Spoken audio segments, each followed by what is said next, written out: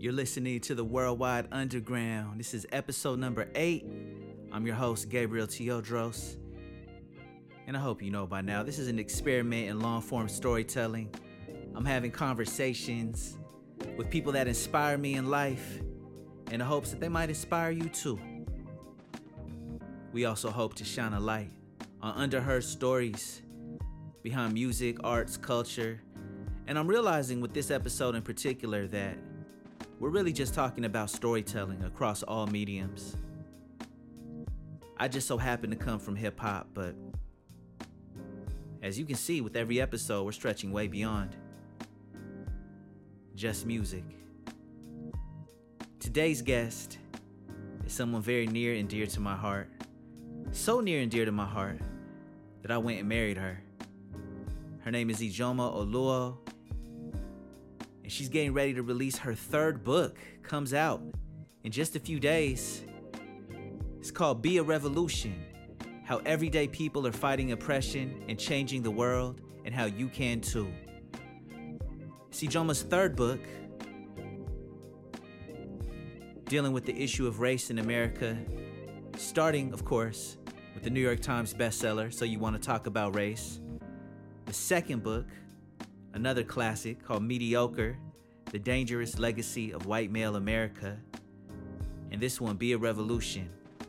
3 vital texts. I gotta say this one, she wrote this one for us, y'all. I mean, she wrote every book for us, but this one, I really feel like it's a classic for our generation, for the movement, for Seattle, for the Northwest and beyond.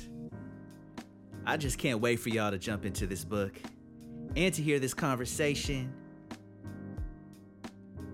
I want to thank everyone who supports the Worldwide Underground. This show is made possible completely by the listeners. If you want to tap in and help support the storytelling that we've got going on over here, be sure to subscribe. GabrielTeodros.substack.com. Ijeoma also is absolutely the reason that I'm even messing with Substack. So go ahead and head over to her Substack as well. You'll be glad you did. IjeomaOluo.substack.com. And in the description of this episode, I have a link up where you can pre-order the book. Those first week sales are important for any writer. We talk about why in this episode. And there's also tour information on that website that I'll have linked up. We're going to be in Brooklyn, New York on the day that the book is launched, doing an event January 30th, followed by DC on the 31st, Baltimore, Atlanta, Detroit, Toronto, and then back in Seattle for 2 events on February 8th and 9th. Hope to see y'all at one of the events, in person or virtually. With no further ado, here's my conversation with the brilliant author, Ijeoma Oluo. Thank y'all for being here once again. Hey, it's the Worldwide Underground. It's my joy and pleasure to introduce you to my spouse, the love of my life, Ijeoma Oluo. How are you doing? I am well. How are you? I'm good. For people wondering, we are not in the same place right now. You're at your new office. Do you want to tell people about the office? Yeah. This is kind of the result of months and months of prodding from my therapist to get a space outside of the house where I can't be mom all of the time and interrupted, and have a little bit of quiet and time to be creative and a new room to decorate, Yes. So I'm loving it. I love it. Yeah. And I'm in my studio at home. And I was saving this interview for the release of your book. And we are here. Be a Revolution. How everyday people are fighting oppression and changing the world, and how you can too. I am so excited about the world reading this book. I'm lucky for so many reasons. And I think one of many reasons that I'm lucky to be married to you is that I got to read every chapter of this book as you finish writing them. So I have a very, very personal connection to this book for I'm obvious lucky too to reasons. have someone who is eager to read not only every chapter, multiple versions Yeah. of every chapter of a very long book. And I love every page of it, every moment of it, you know? It's a lot easier for me than it is for you to write the book. So for people that don't have this inside look, how would you describe this book to people? I would say I usually describe it first with kind of the reason why it exists. Mm-hmm. If you've been doing work around race or racism, or honestly just kind of existing as a racialized person in the United States, I think we all share this general frustration of trying to talk about issues of racism, and especially systemic racism, and having this kind of sympathetic, oh, it's so bad, and I wish there was something I could do, and this dismissal. And I think, especially in light of 2020, and how many emotions were heightened and how many people cared and did very little, I really wanted to take some time to not only show that something could be done, but that things have been done, that things are being done every day, that the reason why, you and I exist as Black people in this country are because of things that people have done and continue to do. And I wanted to, not only for my own personal reasons, spend time in that. I wanted to celebrate it, and I wanted to kind of take away this excuse from people who think there's nothing to do. And to be fair, it's an excuse that isn't just, I think, kind of born in a selfish place. It's an idea that's perpetrated purposefully. This idea that it is too big and you can't do anything, so why even try? That idea exists because it serves these systems that are exploiting so many of us. Absolutely. Yeah, one of the themes that we've been talking about on this podcast from episode to episode is how so many of the oppressive systems that we see held up from here in the United States to even what's happening in Gaza and in Palestine is because there's a war of stories, and people will believe these lies. And when you believe these lies that are just told by one oppressive system, it becomes easier to dehumanize someone and justify like atrocious violence, right? So I think that the work that we do as storytellers in different ways, right? Because I think of musicians and DJs and writers, obviously as storytellers, like it's the one thing that unites everyone who's on this podcast is that we all are engaged in storytelling in some way. Um, I think what you did with this book is so powerful because it's uncovering so many of those stories and histories that don't get written about, right? From movement histories and the parts of the movement history that doesn't really get like a light shown on it. You're talking about like the effects of certain, projects and campaigns that have happened around the country, but you're talking to the people that have done it. And in these pages, like people will read about like the shortcomings and the questions and even the self-doubt that people go through and how it really is like everyday people that are working to change the world. But as those stories get erased, people believe it's not possible, So I don't know, with all of that, like what are some of your like favorite stories and stories that surprised you doing research for this book? Because I know you interviewed like, was it 40 some people? Yeah, there are 34 people profiled 34. in the book, and I spoke with quite a few more of it, for other reasons. And I was regularly surprised by people, whether it was hearing their stories, some of the surprising ways in which people come to this work, um, their methodologies. People shared ideas that really challenged me, and you were right there for it. Often I would come into your studio after Mm-hmm. a discussion, or we would meet up after, when we were on the road talking with people, and I would just be like, wow, Yeah. that's I need to process this. This is really challenging the way I think about these issues. I even said in the book, the chapter on the section on, the hierarchies of bodies and mind, looking at disability, justice, and race, Mm-hmm. fundamentally challenged and changed me. And the discussions I had in there really did. Um, and then also, I would say, overall, a theme that challenged me, that I kept, I don't know, surprised me, didn't really challenge me, was just realizing how often people had to flow with the work and had to Mhm. let the work change to fit their needs and where they were, and the needs of community. And almost no one I spoke to was doing the work they had started out doing, but they were still doing the work. Mhm. And that it is okay to say, this is taking too much out of me now, and I need to move into another space, or my skills don't serve this anymore, or it doesn't serve me anymore, and I need to move into this space, and how important that is if you want to be able to do this for your entire life. Absolutely. Yeah.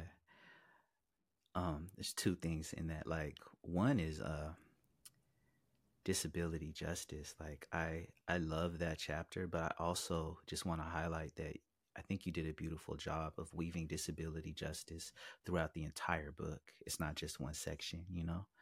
And it's one of my favorite things about this book. And also, yeah, not continuing to do the work that you started. That actually makes me think a bit about your career in writing, and it was something I was hoping we could talk about because you, like, remind me what age you were when you first started writing, taking it seriously. Oh, like for work, like publicly writing, Yeah, I would have been 33. 33. Yeah, and then and then how old were you when your first book came out? I was 30, almost, yeah, I was 37. Yeah. I love it. I love it. I just remember, you know, being in my 20s thinking like, oh, it's too late, you know? And here you are starting a career like in your late 30s. And I have to say, like, now that we're both in our 40s, like, this is my favorite decade so far, you know? Yeah. Yeah. No, What it, it's wild to me, as a parent, I see this a lot too, and you've got to see this too now as a step parent, the mm-hmm, pressure on young people and this idea that if they don't have it all figured out, by 18, their life is over, or if they fail a class at 15, their life is over. And not only do you not really know who you are at that age, you're you may know you're one version of who you're going to be, of the many yous you'll be over your lifetime, and it isn't too late. And we have to live our life like that, like there is still opportunity until the day that we die. And there's beauty in that, in knowing you can always change course, in knowing that you're still building to something. yeah. And I feel really blessed to have come back to writing, which was my childhood love, later in life, actually. Very Mm-hmm, glad that it worked the way it did, because I know now on a deeper level, having watched this shift, being able to make this shift, that I can do it again and again and again and again. yeah. And it may not always work out, but then I can do it again. And Mm-hmm, it's beautiful. Life is an adventure, and my writing is an adventure. But life in general. If I woke up tomorrow and couldn't write, of course I would have to process and grieve that. But the idea that I would be done, no, you know. yeah. And I'm so happy that I was able to discover that. And I really want, when I'm talking in colleges or high schools, I really want these young people who are really feeling um, this pressure, and especially young people coming out of the early years of this ongoing pandemic, feeling like they lost vital time, like they're behind, which is impossible. When we all lost 3 years of our lives, how can you be behind? But that's Right. what we're telling young people, that they have to catch up, that they fell behind somehow. Instead of, you have a long life and you are Yeah. where you are, and we're so glad you're here. And now you get to shape something new, and none of it has to be permanent. And Exactly. it can, if it doesn't serve you, you can let it go. Like, that's such a beautiful thing that we're not telling young people, and I'm trying so desperately to get that message out to them whenever I have the privilege of being with young people. Yeah. It's such a liberating feeling and thought, you know, and I wonder, like, if you had started, you know, a career in writing in your 20s, would you have this perspective now, you know? Hmm.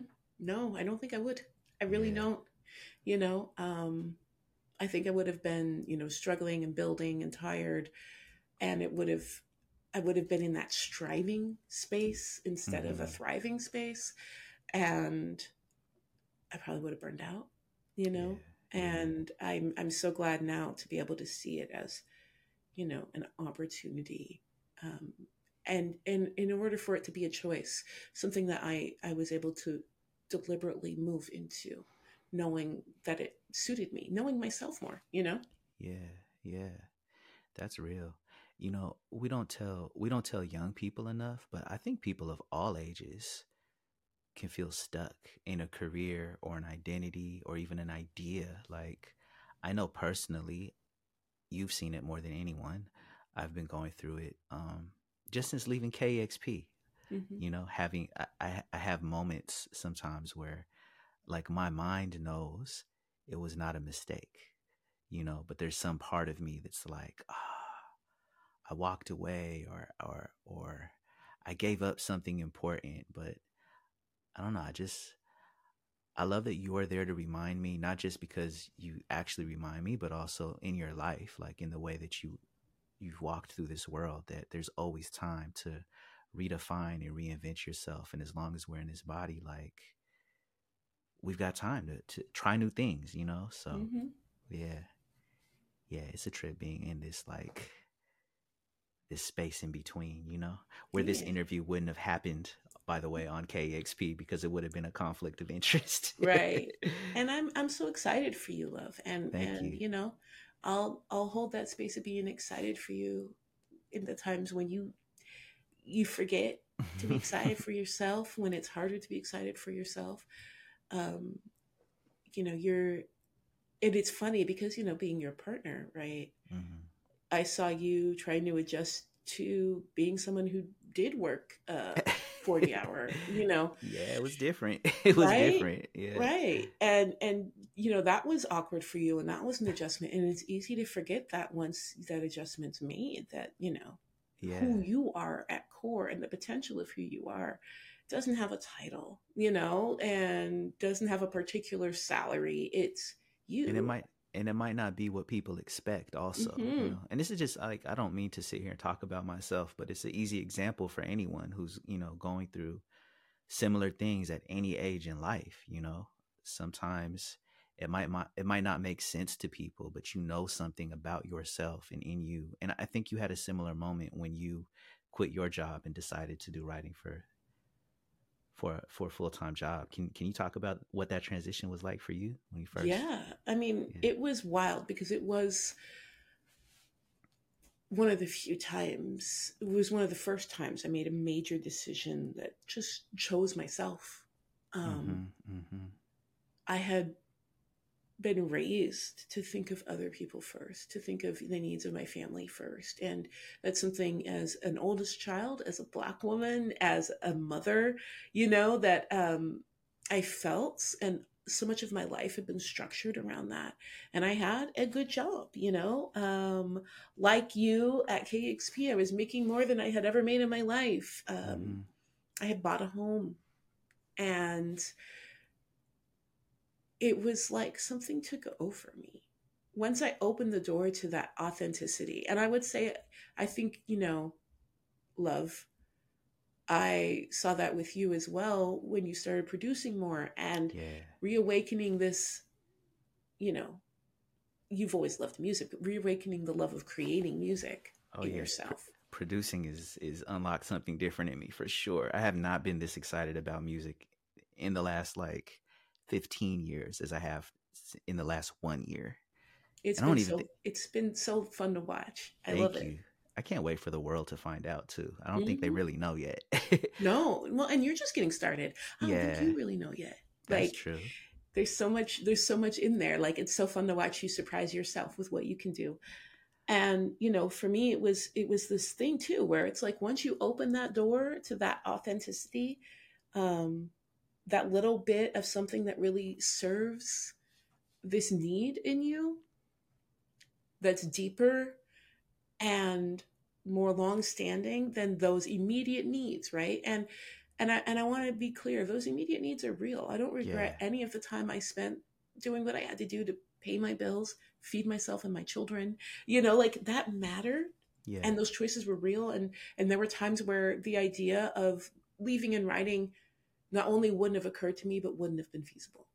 One of the things that I think I get a front row for that a lot of people don't know about you is how giving you are when it comes to advice, and helping out other writers of color, navigating the industry. Like you've been, I would say, almost like radically transparent about the business when it comes to assisting other writers of color. Can you talk about why that's important for you? Yeah. And I would say, of course, you are very much that same person in the music industry, if not more. The amount of calls you get, I get to see firsthand from Thank you. every aspect of the business that people want to ask you about, and then their personal lives as well, while they're at it. And you're always so generous with that. For me, with writing, one is because when I started writing, I didn't have, a journalism degree or even like an English lit degree. I have a political science degree. Hmm. And the business of writing was a thing I had to find on my own. And I had to Right. find it as a Black woman, which is different. The access is different. You don't have the introductions. You don't have that kind of immediate believability of your worth, right? Hmm. Um, and I built it and I put a lot of work into building it. And I really do view the greater writing world as like my workspace and my coworkers. And I want more Black coworkers, Yes. I want people to thrive. It means so much to what we're all able to do. And then also as a writer, I'm inspired by writers, right? That's why I write, because first I loved reading, because I loved words. And the people who come into this space, who are able to come in and share stories and write in ways that we haven't seen before, inspire me every single day. And I want to feed that. I want to feed that by making it easier for more people to come into writing and stay there and pay Yeah. their bills there. And so many Black writers and brown writers and disabled writers quit writing because they can't get by doing it, because there are too many barriers in front of them. And I want to change that because these stories matter. It matters not only for me as someone who doesn't want to be the only Black person at conferences. Hmm. um, it matters to everyone who wants to be seen and heard, who wants their stories shared, who wants to understand why the world works the way it works. Um, it's who wants to be inspired, who wants to laugh, who wants all these things that writing can bring. It really matters, and so I'm always excited to be able to share what I've learned, Hmm. and continue to learn with other people. Yeah, I love that. I love that about you. Um, on that note, what are some books that you have recently read that you've loved and books that you're excited about? Well, you've been here as I've been making my way through the Broken Earth series, which I almost feel embarrassed to say that I hadn't read yet. It's I all had good. read, of course, some of N.K. Jemisin's short stories. Yes. I'm loving it. I am so close to being done with the second one. I was Amazing. actually just listening further today, and really, really, really deeply enjoying it. Another book, actually, I have here, um, that I loved. Do I have it here? Do I have it here? Maybe I have it somewhere else. Um, was Yeah, I don't have it here. It was by oh gosh, you know me and names, love. Um, Betsy Gaines Quammen, her book True West, Oh yeah. which you were there as I was reading it and Hmm. continuously like being like, you won't believe this, also this, and what about this? A really, really good book. I mean, I'm a huge fan She was of her writing and her work. she was someone you referenced in mediocre. Yes. Absolutely. Yes. Yeah. She was a huge part of Mediocre. If you like that Buffalo Bill chapter Mm-hmm. and the Bundy Brothers chapter, please look up her work. She was a big contributor to a lot of the information that went into that book, but also she's really at the forefront of telling true stories about the West, warts and all, and Mm-hmm. looking at the roots of the rising white nationalism and violence, extremism Mm-hmm. throughout the West Mm-hmm. and in the history of that. And so this book, True West, is looking at the mythology around Westerns, that whole idea and how these mythologies have contributed to the extremism that we're seeing and what that extremism looks like and the real risk that we're at. That it doesn't make headlines, and of course, living in the West as we do. Yeah. Um, just on the other side of the mountains from some of the largest extremist groups in the country, Yeah. and recognizing that it is never reported even in our local news, that we have Mm-hmm. heavily armed militias gearing up for a race war, Yeah. um, and it's growing, and we don't talk about it and we don't talk about why, and she's really doing important work around that. So that was a book that I poured through, loved, messaged her multiple times, Mm-hmm. that I loved it, / it was keeping me up at night and making it hard for me Yes. to be able to sleep. It's wild to realize, like, especially in a city like Seattle, like how much we're in a bubble. And it's almost like once you just leave the city limits, it's like another country, you know? Like, Right. And we're in a bubble surrounded by extremism, yeah. and it's here. And so that's the thing too. I think you can think you're in a bubble, but Mm-hmm. those elements also are here. Absolutely. you Yeah. know like we have people here who are parts of those groups, who live in Seattle, who Mm-hmm. live in our suburbs, who have guns, and we saw that in 2020 with the Yeah. chop, right? We saw Yeah. these white men showing up with their big trucks with American flags at the back and their semi-automatic rifles on their shoulders, Mm-hmm. eagerly Mm-hmm. hoping that they would have an excuse to shoot the people that were, trying to fight for Black lives. And that was right there at the moment's notice, ready to be called up. This is, a real threat. And it's a threat that, our oppressors know they can call up. It's something that Donald Trump gleefully called up and nurtured time and time again. I was just gonna bring that up with the Capitol when they tried to overturn the election and took Mm-hmm. over like Mm-hmm. that. There was people from Seattle. There was cops from Seattle, like in the middle of that. You know. Right, right. And he Yeah. spent months stoking that, feeding that, recruiting for that, Mm-hmm. because he really honestly thought it would be enough to actually take over the country. And one day it may well be. Yeah. Whew. Scary, scary thoughts, scary times. Um, any other books you're excited about while we're talking about books?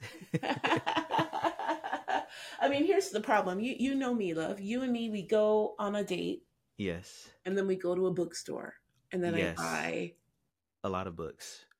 a lot of books. And so asking what books I'm excited about, I mean, have Yeah. I ever bought less than 5 books at the bookstore? Not since our house fire. Yeah. And Yeah. that, I don't. that and that's a real thing, y'all. Like we lost all of our entire book collection in the house fire of 2020. So these bookstore runs have been both both for new books, but also like replenishing like all of our, classics from our life that we've loved, that Right. we don't have a copy of anymore. Absolutely. This is one actually I really do. I think when I picked it up, I was like, I remember I had you read the inside thing of it multiple times. I was like, no, I don't think you read it close enough. Read it again. It's really What's interesting. what's the author's name again? Is it Zaina Arafat. It's okay? a memoir of a Palestinian American Oh yeah. queer woman. I remember reading that. And it's Yeah. not a memoir, it's like a fiction. Sorry. Uh-huh. Uh-huh. And it just seems so deeply interesting. It's called You, and the title, You Exist Too Much. You exist too much. That is a hard title. Oof. Right, Yeah. right, right. So that's one that, like, when I have a little time, I'm like, that's why, part of why it's here, right? Yeah, yeah. I love that. Since we are on the, the dawn of the book release, can you talk about why first week sales are important in the publishing world? Yeah, all right. First, let me start by saying the New York Times bestseller list is whack in ways Mhm. that a lot of people don't get, and Mhm. it's not actually really based on bestsellers. Like, that's part of the equation, but they have a secret formula that they don't talk about that studies have shown is inherently racist. Mm. Um, but that being said, because most people don't know it, people really do look toward that list for what they're going to buy. Not only individuals, but Mhm. bookstores, libraries. So making that bestseller list is really, really huge for the success of a book. And your best chance at making it is the first week, Right. because all pre-sales count towards that first week's sales. So Mhm. really getting the word out. If you were like, I might buy it now, might buy it later, buy it now. And Yeah, I say this for any author that you really want to support, that's especially right. an author that isn't a guaranteed top bestseller. For any Black and brown author, because Mhm. even if their books have proven themselves, you have to prove yourself every single time to book buyers and to Mhm. libraries. They don't come excited for your books, you know, and you really do have to prove it and show it. And so one of the best ways you can support an author when their book comes out is to buy that book as soon as possible. Buy it before it comes out or that first week, if at all Mhm. possible. And those all increase the chance of getting to that list. And that list increases the chance that bookstores around the country and libraries around the country, and beyond, will buy the book and carry it in stores, because people can't buy it if they don't know it exists, because it's not on any shelves. That's the truth. Yeah. And in support of this first week, you have a whole tour coming up. I'm very excited about. I'm going to be joining you on it. Any cities and spots you're excited about? I got the dates in front of me. I could read them out if you want. Mm-hmm. You know. I'm excited about all of them. I think I don't have the dates memorized, but I do have all the cities memorized. I really hope everyone comes. Don't miss those stops. Don't miss the DC stop. Yeah. Yeah, don't miss the DC stop. They're going to be really fun. We're trying our best to make things as safe as we can as well. And I do have now, if you go to my website, to where you can pre-order. I'll have the page linked up underneath the episode Yeah. though for people, Okay. so you can you If can if you you can go click there, there directly is to a that link site. Hmm. for an accessibility page, and it's just a spreadsheet where we went to every single venue and asked, what is the accessibility look like, and what does your COVID safety look like, so that you can make an informed decision, because we really do want people to come, but we want them to feel comfortable and safe and confident Yeah. coming. Yeah. And we do have a couple of virtual events as well for people who are like, hey, now is not the time for me to be around people. Um, but I am so excited. Writing is really solitary. Yeah. This book project has been more communal than anything else I've worked on. But, even when it came time to get down and be like, put pen to paper, you saw me. I was in my office from Hmm. morning till very, very late at night, every single That's day, right. getting more and more pale and yellow, um, Seattle problems, to the yo. to the current yellow that I'm rocking right now. And it's fun to see people and connect with people. And Yeah. I'm excited about the conversation set up with some really amazing people. Some I haven't met yet, some I know and love. Hmm. And I'm so glad to have you with me. Not only to, like, I love sharing experiences with you, but you also know I really hate flying. Yeah. And I don't know, like, I like sitting next to you. I like being able to lean into you on that plane. So, I like it you too. know, I like it too. so people should come too, because they get to meet you. Right? If I'm not hiding that day, I'll be the one wearing a mask. So yeah, January 30th in Brooklyn, the 31st in DC, February 1st in Baltimore, the 2nd in Atlanta, the 4th in Detroit, the 5th in Toronto, And then we'll be back in Seattle on the 8th and 9th. I'll be hosting a conversation with you at Third Place Books, Lake Forest Park, aka the bookstore right by Octavia Butler's old house. And then a big event on the 9th at Seattle Town Hall. So we'll have all that linked up though underneath this episode. What else was I going to ask you? Oh, yeah. For people who listen to this podcast and for people who just know about, my music or whatever, there's so much overlap in the book that I just kind of wanted to direct people to. So, yeah, second episode of this podcast, we had Derek Dizon, and you talk about Derek's parents in the book. His mother, actually, which led to the birth of API Chaya. Do you want to talk about that at all, or? Yeah, it feels almost bad to summarize around such tragic events. I know. But I will say, one thing I will say for people who pick up the book and they read about what happened to Susanna Remarada and to her friends, including Phoebe Dizon. Yes. And it's a gutting and heartbreaking story. And you realize API Chaya, this amazing organization that rose from that. Then go to your podcast and listen to that episode and realize another amazing person living, a living testament to the memory of his mother's love. Yeah.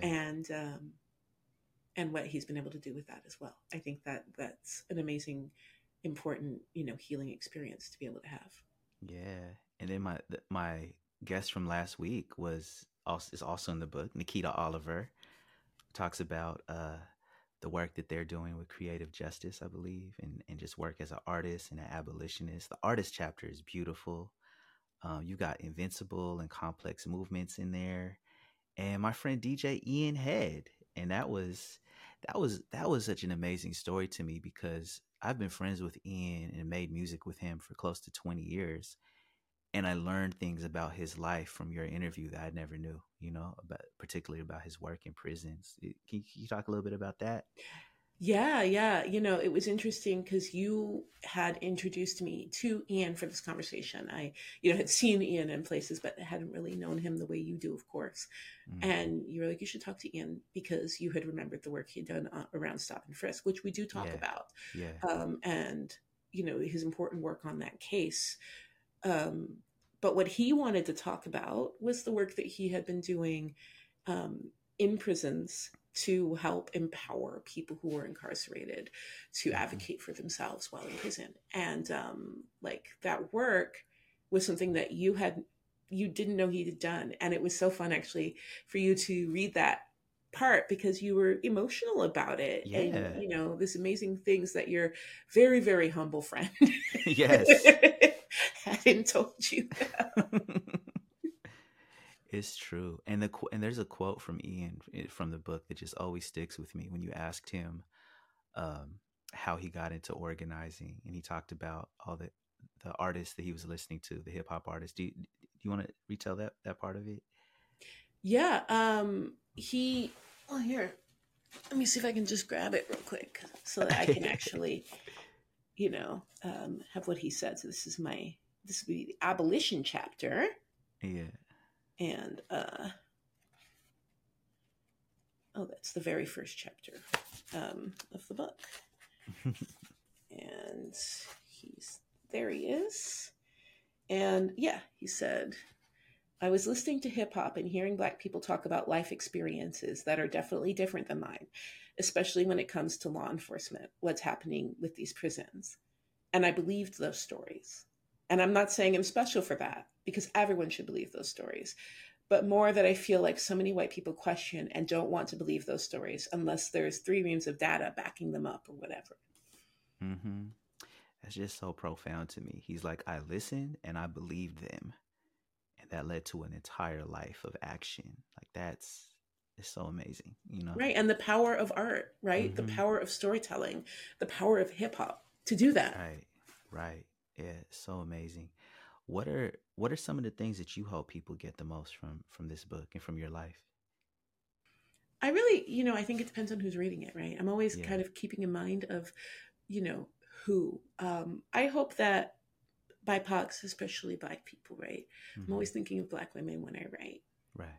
will feel seen, represented, and will feel like their stories are worth telling. I hope that if they see echoes of their lives and what they want to accomplish or what they are accomplishing, that they'll realize that they matter in that really real way, that someone deserves to write a book about them.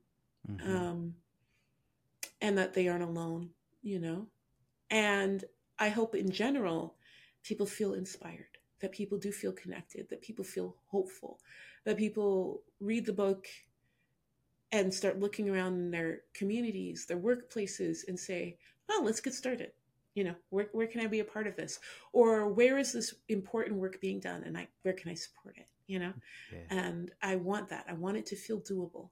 It's so, in a world that feels so brutal and problems that seem so large, we're in a genocide right now. We are Right. witnessing a genocide being paid for with our own tax dollars. Mm-hmm. And to say it's demoralizing is a gross oversimplification Mm. of the terror and horror and that, so many of us are feeling around this and the hopelessness that we're Mm-hmm. feeling around this. Mm-hmm. And as we work to end that, as we continue to speak out, also recognizing what we can do and how important it is to reaffirm the value and the humanity of BIPOC populations and to look for systemic harm where we are and fight that as well and know that we can. There's something about in these times being able to say, I did this thing today, and there's a measurable difference in how someone moves through the world because I was able to do that. Even if that person is just yourself,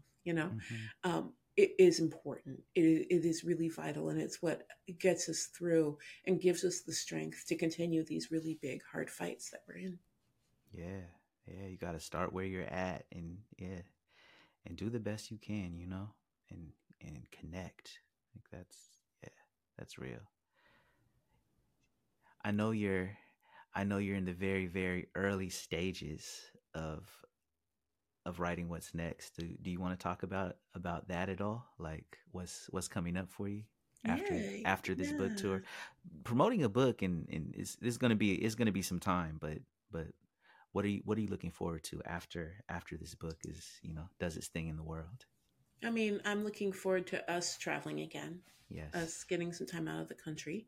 We've talked about that. But for writing, I'm looking forward to being a student of writing again. I'm Amazing. looking forward to dabbling with fiction. And I've talked about this for years, but I'm actually like part of a class that I'm sitting in on and started, writing things out and really excited to be able to take the time and energy. And actually, this office is a part of that plan as well, because when you're writing, when you're trying to stretch into new creative ways, interruption is a thing that can really, damage progress that you're in. Mm-hmm. And so, yeah, excited about being a newbie in a writing space Yeah. and writing some really bad first drafts and making them better and Yeah. studying and trying new things. And, I love writing. I love writing. And I have since I was a very, very little girl. Mm-hmm. And when you spend years and years documenting violent white supremacy, it can take a toll. Absolutely. And part of what put that seed in me, and I don't know if we really talked about it. Mm. Do you remember when I was doing, I did that speaker series and I sat with Sonia Renee Taylor? Yeah, that was a beautiful event. Yeah. It was a beautiful event. And we talked, and it was like this epiphany when she was talking about her move to New Zealand Mm-hmm. and doing this thing for herself that a lot of people said that she shouldn't do, that people tried to guilt her and about doing because, of course, Black women are meant to be consumed Mm. and not meant to live for themselves or care for themselves. They're supposed to care for others Mm-hmm. and produce for others. And realizing in that conversation with her how little of my writing, this love, this passion I had, and this talent I have went towards my own enjoyment of writing Mm. and towards something entertaining and joyful for community. Yeah. How much of it was in this place of emergency and struggle, and just realizing I didn't want to give white supremacy any more of that. Like, I Yeah. actually felt kind of ashamed, like embarrassed, because Mm. I'm always advising, Mm-hmm. Black people and Black women in particular to care for themselves and to remember that you're a part of what we're fighting for. That's right. And this talent, this art form that I love so deeply, for years and years, I had just been pouring it, you know, into the fight against white supremacy. And Mm-hmm. whiteness doesn't deserve it, you Mm-hmm. know? Mm-hmm. And not to say I have no regret about my books. I love my books. They're beautiful. And this one, I would say, also was a refutation of it, right? Saying I'm going to spend years actually in community, Yeah. and I'm going to put these beautiful stories and people in this space, was a direct refutation of this idea that I'm only here to Right. um, struggle in this work. And now the further step, even further, is I get to actually just enjoy writing. I Yeah. get to do the things that feed my like creative soul. I'm excited about it. I'm so excited to see and hear and read it. And yeah, I'm so excited about it. And also, watching you write this book, because I got to have a first row seat to both Mediocre and this book, Be a Revolution. And with this one, I feel like it just seemed like you were so restored from all of the conversations you were having. And writing a book is hard, but I felt like you were easier with yourself on the process this time around, you know? Yeah, shout out to my amazing therapist, honestly, Yeah. who helped me. Capitalism is a mind fuck, you know? Mm-hmm. Mm-hmm. And I would have these urges. I remember asking if something was wrong, that I couldn't force myself to work all night like I used to, that I couldn't push when I was tired, that I wanted to reserve evening with you and with the boys. Um, and my therapist just being like, well, this is kind of what happens when you start to heal, is you're listening now to the things you should have been listening to for a while, and you don't have the capacity to harm yourself in service of this work anymore. And embracing that, because I really wanted to fight it. I was almost hoping my therapist would tell me ways to get around that, Yeah. embracing that, letting go of this idea that um, how hard I worked would be externally decided. Um, that this book was going to be done when the book was going to be done, that I was going to care for myself and care for my family and stay connected, um, was something that I've never had in writing as Mm. an adult, as for a career. And for anyone who's listening who's written a book, I think this will be recognizable. Most writers I know, you fall apart in those final days, and you're not sleeping, and you're barely Yeah. eating, and you're eating junk food, and you're not seeing anyone, and you're wearing the same clothes for multiple days in a row. And you saw that with Mediocre. You Yeah. saw the multiple days without sleep. I was um, delivering food and then leaving. exactly, exactly, exactly. And this was not going to be that. I wasn't going Mm-hmm. to harm myself and my family and my connection to people that I love for this. And I do think the book is better for it, because it also Mm. allowed me to not be in this space of panic and exhaustion. And I could also say things like, I don't think this chapter is ready yet, and I'm going to take more time, even if, I have to have a difficult conversation with my editor and my publisher. And, of course, having a really supportive editor means a lot, and I absolutely did. But, Yeah. you still get scared. You don't want to say, I'm not going to, I'm not ready to turn that in yet. Mm-hmm. And usually in the past, that part of me, that overachieving part of me that had been shaped by capitalism, would have just been like, get it good enough, Mm-hmm. instead of saying, no, I'm not ready, Yeah. and it was lovely to be able to do that. And I think that the book benefited from it. Yeah. That's life game right there for real. I thought of a question that I don't know if anyone else is going to ask you. Um, and I'll preface it with, when I was at Clarion West and when I was, writing more sci-fi stories, regularly, my stories would have particular soundtracks. I could go back to certain songs and it would put me in the mindset of the story. I've noticed that you have music playing in your office a lot. What would you say the soundtrack was for Be a Revolution?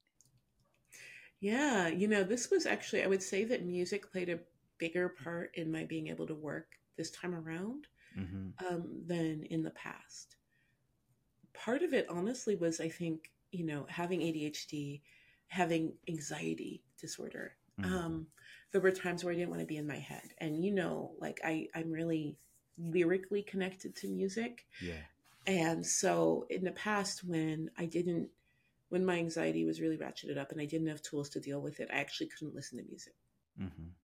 because it would pull me into my head and my head wasn't a safe place to be in. Mm. And so often around deadlines, I couldn't listen to music. Being in a space where I was more centered, music then could set a mood for me. Mm-hmm. And so it was interesting, like looking back over the year and when I listened to the most, it was mood. It was real mood. So, Mm-hmm. you would think I was trying to seduce myself in my office every day, you know. Um, That's hilarious. a lot of Moses Sumney, a lot of Hiatus Coyote. Mm-hmm. Radiohead, of course, is always going to be a part of my Mm-hmm. life, and it's still in the top ones. But you would sit there and be like, where are the candles? What do Yeah. as you once famously said, that's sexy time music. That's right. Um, I don't know if it's famously, if it's just between you and me. well, it's famously when I insist on bringing it up all the time. Okay. That's funny. uh, But it was so, and it was really chill, and it got me in this space of flow, mm-hmm. and allowed my brain to just keep going. And I would find myself like the rhythm mattered more. It was less about lyrics, and it was like, what's the rhythm of this? Yeah. Does it keep me working? Does it keep me feeling warm and safe and Yeah. relaxed? And absolutely, dove into more new music Mm-hmm. new to me this Mm-hmm. year as I was just going, let's see what else can, get me in this mood. Something about getting like a rhythm where you don't even realize you're moving to it while you're typing Yeah. can really help get flow going, and especially from, these really kind of creative sounds that are floating in the background and you're hearing them but not hearing them. And then you'd be like, oh, that's interesting. And I would Mm-hmm. like a song and then get back to, to Yeah. going. So music was always um, on repeat throughout. And actually I, do that. I use this program called Focus Mate, Mm-hmm. Oh, Focus especially Mate was huge for you during this book. huge, huge, huge, Yeah. huge. Can you And if talk you have about what it is for people that don't know? Yeah, and if you have ADHD or just you're Yeah. struggling to like be creative or get the thing done and you're trying to work from home, FocusMate is this work sharing program and it's online and it's really affordable. It's like $6 a month, I think. You can do it free, but it's then limited how often you do it. I do the $6 a month, and you Mm-hmm. basically sign up for blocks of time, 25 minutes, 50 minutes, or 90 minutes, and you're paired up with someone and you're sharing a screen, kind of like you and I are right now. Mm-hmm. You introduce what you're going to do for the block of time and then you do it and you stop talking to that person, you do the work, and then at the end you talk about what you did, Yeah. and then you can do another one. And for some people, at first I was like, is this going to be weird and creepy?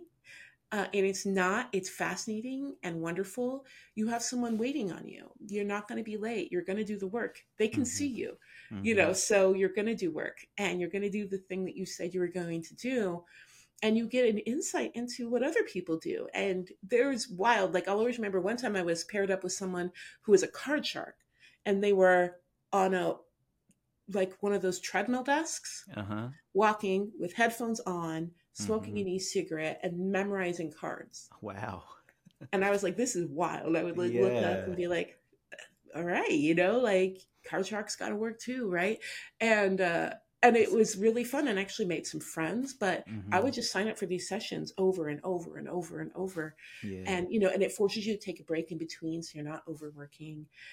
And but it was really funny because what brought it up was the music in the beginning. I would mute usually, but in the beginning I'd introduce and people would be like, man, I love your music. I got that compliment all the time. Some people would ask me, please don't mute, I just want to hear your music in Oh the background wow. Oh while you're wow. working. So it's good working music. Oh, you were DJing for Focus Mate. That's amazing. I actually didn't realize that part of it.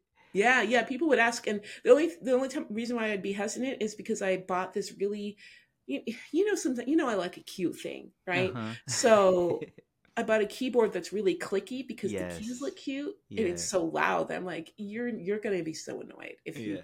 if I unmute because all you're gonna hear is, Tap tap tap tap tap tap tap. yeah, Yeah. That's funny. Um, yeah, Focus Mate seems like the next level of like the coffee shop office, like the digital version of it, you know? right. Yeah. And you know, it really does matter when you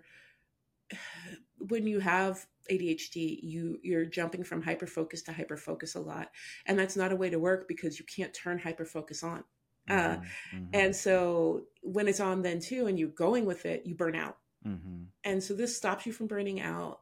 You know, you can make a list of different things you're doing. You have that enough distraction to keep going because I think you know a lot of people with ADHD like me, you need a little bit of distraction. Yeah. You need something else happening, and then you also get to meet people. And when you're working at home, Yeah. just being able to meet someone different because it's people all over the world. So I'd be Mm-hmm. talking to some people and it's, you know, 3 p.m. where I am and it's the middle of the night where they are. Yeah. One guy I talked to, it was really interesting because he was on this island, like off in between the US and Europe, Mm-hmm. this small island. And that time of year, it never got dark. And so it was 3 o'clock in the morning where he Wow. was. And he actually, afterwards, was talking. He was like, "It's 3 in the morning," and I was like, "Really?" He's like, Huh. "It doesn't get dark here." And he took his camera and actually showed me and like out over the water because you know he just lives on this little island, and it Yeah. was like the middle of the day and it was a gorgeous space. But it was so fun to get to see the Yeah. other side of the world. You know, after finishing some work. So it was you know stuff like that is always it's a lot of fun. That's so wild. And I think it really helped you focus just from, my observer point of view of like, because you didn't have a office out of the house for any of the book. Like you were Yeah. writing in the house. But like we'd be talking, you'd be like, "Oh, I got a focus mate session. I gotta go." And it really seemed to like keep you on task in a way that nothing in my life actually keeps me on task right now. It really did, you know. It kept me on task and it kept people out of my It office. You did. know, people would Yeah. walk in and be like, "Oh, you're," except for mom, you know, Yeah. because nothing will stop mom. Right. It always looked like you were on a call and we didn't want to interrupt. Yeah. I know, I love it. I Yeah. wasn't about to correct you.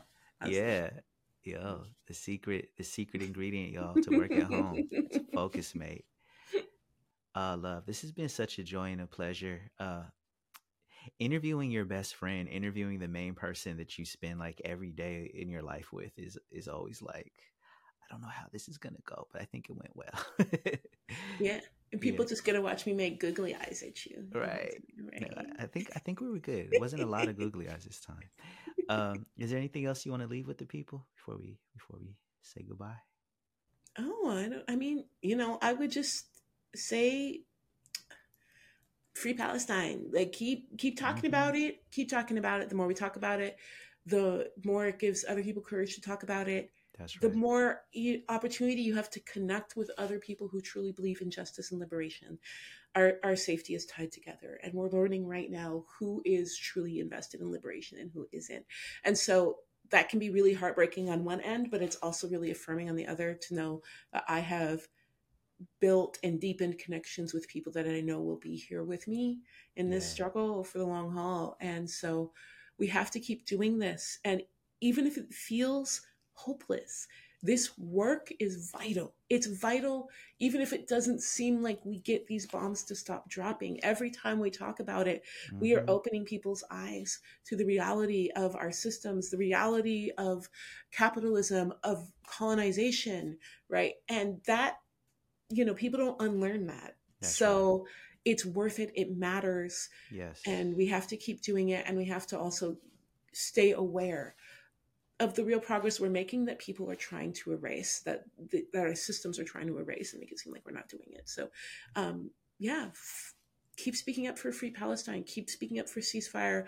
Keep talking about colonization. You know, keep talking about capitalism. And Mm-hmm. thank you for all of you who have been doing so. That's right. And connect with others and spend time with others who also believe in this and are fighting for this and share joy and laughter with each other as Yeah. well and make time for that. Absolutely. It's so vital. I think that's my favorite thing about going to protests is just being with other people that are with you, you know? And like People don't get how affirming and beautiful it's and so affirming. life-giving the Yeah. protests actually are. Even at times when they seem gutting, like you're surrounded by people who Mhm. are in this fight with you, and people are, Yeah. hugging and just giving loving looks at each other, and Mhm. helping people be able to have access in the spaces. And it's just a really beautiful thing. I recommend, if there is a protest happening in your area, go. Please Yeah. go. You'll love it. It will give you so much. Yes, absolutely. I know you got another call. So, yeah, thank you. Thank you for everything, Joma. So much. Love you. Thank And you. yeah, go get that book, y'all. Yeah. And we'll All talk to you right. soon. This is the Worldwide Love you, honey. Underground. I'll see you at home.